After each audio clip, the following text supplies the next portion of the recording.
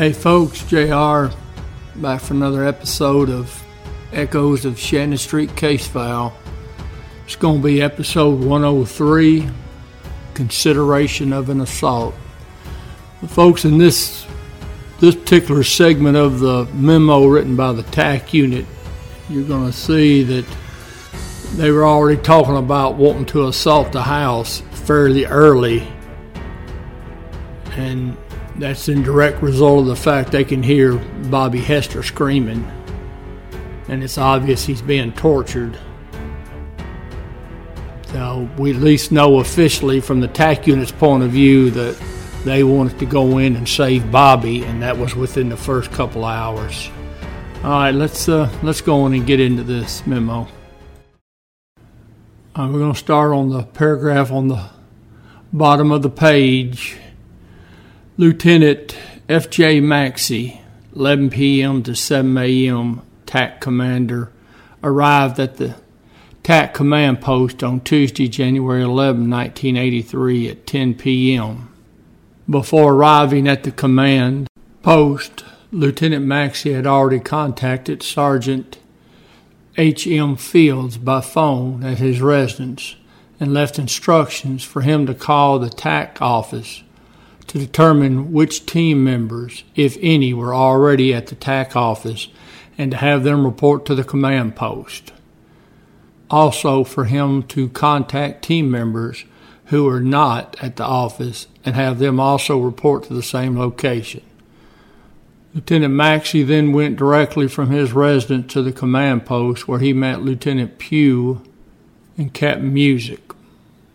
After Lieutenant Maxey had been briefed on the situation, it was determined that it would be essential to have a TAC command officer in the capacity of liaison between the TAC unit and the negotiators' command post, which was located in the Shannon Elementary School directly across the street from 2239 Shannon. Lieutenant Maxey assumed his position inside Shannon Elementary School with the negotiators and remained till the negotiations were broken off approximately 2:50 a.m. on Thursday, January 13, 1983. Now, folks, it doesn't specifically say it, but it's implied that that liaison position was assumed by Lieutenant Maxey. And if you went through some of the earlier episodes during the initial parts of the siege, then you know that Lieutenant Maxey was doing a lot of communications via the radio from the negotiator's position inside the office at the school. As Lieutenant Maxey assumed his position, his team members were arriving. These officers were Sergeant H.M. Fields, Patrolman L.A. Godwin. Now, Patrolman L.A. Godwin would end up becoming Director Godwin of the police department down the road. R.O. Watson, E.L. Lancaster, that's Ernie Lancaster, J.H. Jones, C.D. Cockrell, and then somebody got in a hurry because they've got Director Godwin's name in here another time, C.R. Summers, and R.L. Gallo. They were integrated with Lieutenant Pugh's shift and given assignments. The TAC command felt in order to secure the inner perimeter, TAC officers should be placed at 2237 Shannon.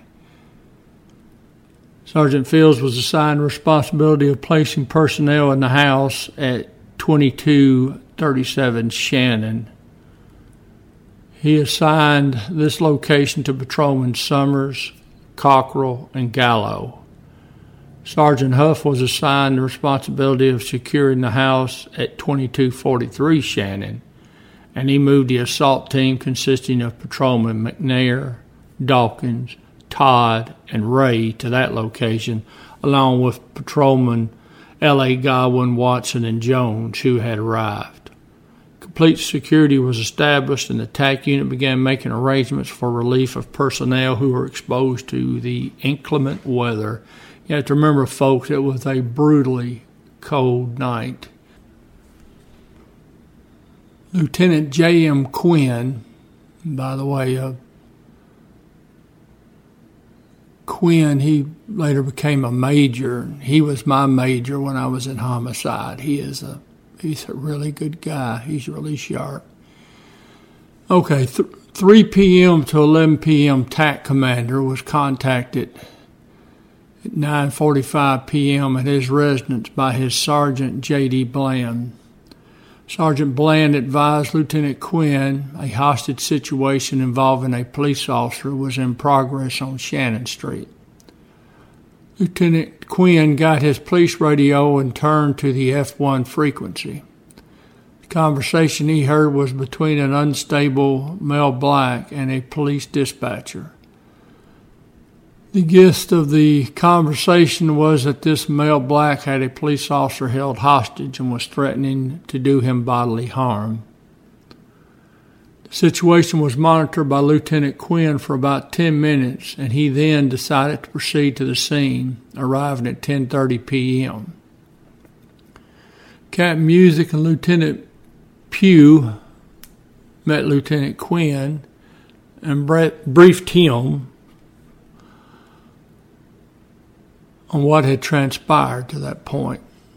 Captain Music informed Lieutenant Quinn his shift would not be brought in as the situation was stable. Lieutenant Quinn remained on the scene for some time with the understanding he would be contacted 4 a.m. Wednesday, January 12, 1983 for assignment. So in other words, Lieutenant Quinn's hanging around, and this memo that I'm assuming Captain Music wrote is pretty well letting it be known that Quinn was told he wouldn't be needed till 4 a.m. on Wednesday the 12th. Almost sounds like Lieutenant Quinn's not going to get paid any overtime for hanging around. Patrolman York, from his position, reported the rear door had been closed and he heard hammering inside the house as if the perpetrators were barricading the doors. This information was made known to the TAC command post and was relayed to the staff. This information was also made known to the staff at subsequent meetings held throughout the night and morning, and was a major consideration of whether to assault at a later time or to try to continue to negotiate a resolution. It was felt by Captain Music and Lieutenant Pugh that any assault attempt after the fortification would certainly increase the probability of a TAC officer sustaining injury upon entry, as it was felt the fortification would impede a speedy or easy entry inside the house. Consideration was given to perhaps cutting a new passageway into the house using C4 explosive. The explosive was, at a later time, brought to the TAC command post by Captain W.L. Dickey and Lieutenant B.G. Wright for our use. The plan was abandoned because of the high risk factor of the persons inside. A number of meetings were held during the night, and the decision was for the TAC unit to contain while negotiations continued. As previously stated, Lieutenant Maxey was assigned with the negotiating unit to better coordinate efforts requiring joint operations. One significant meeting between the TAC commanders and the staff should be mentioned on January 12, 1983, when TAC officers, namely Patrolman Summers and Cockrell, reported cries for help from the hostage officer, Robert Hester. These cries were heard by the TAC staff, and Captain Music went to Shannon Elementary School, informing Deputy Director Williams and requesting that he return to the listening post to hear the cries for help. Deputy Director Williams then went to Shannon Elementary School to discuss with Director Hope this development and to have him return for consideration of an assault. All right, folks, we're going to stop right there and pick up again in the next episode. It's going to be interesting to read how the TAC unit's going to approach this in the memo about the cries for help and the fact that they all went over there, the command staff, and they heard the same cries. but I'm sure it will be of interest. All right, folks. I do appreciate y'all hanging out with me. We'll get back together. And as always, I'll see you down the road.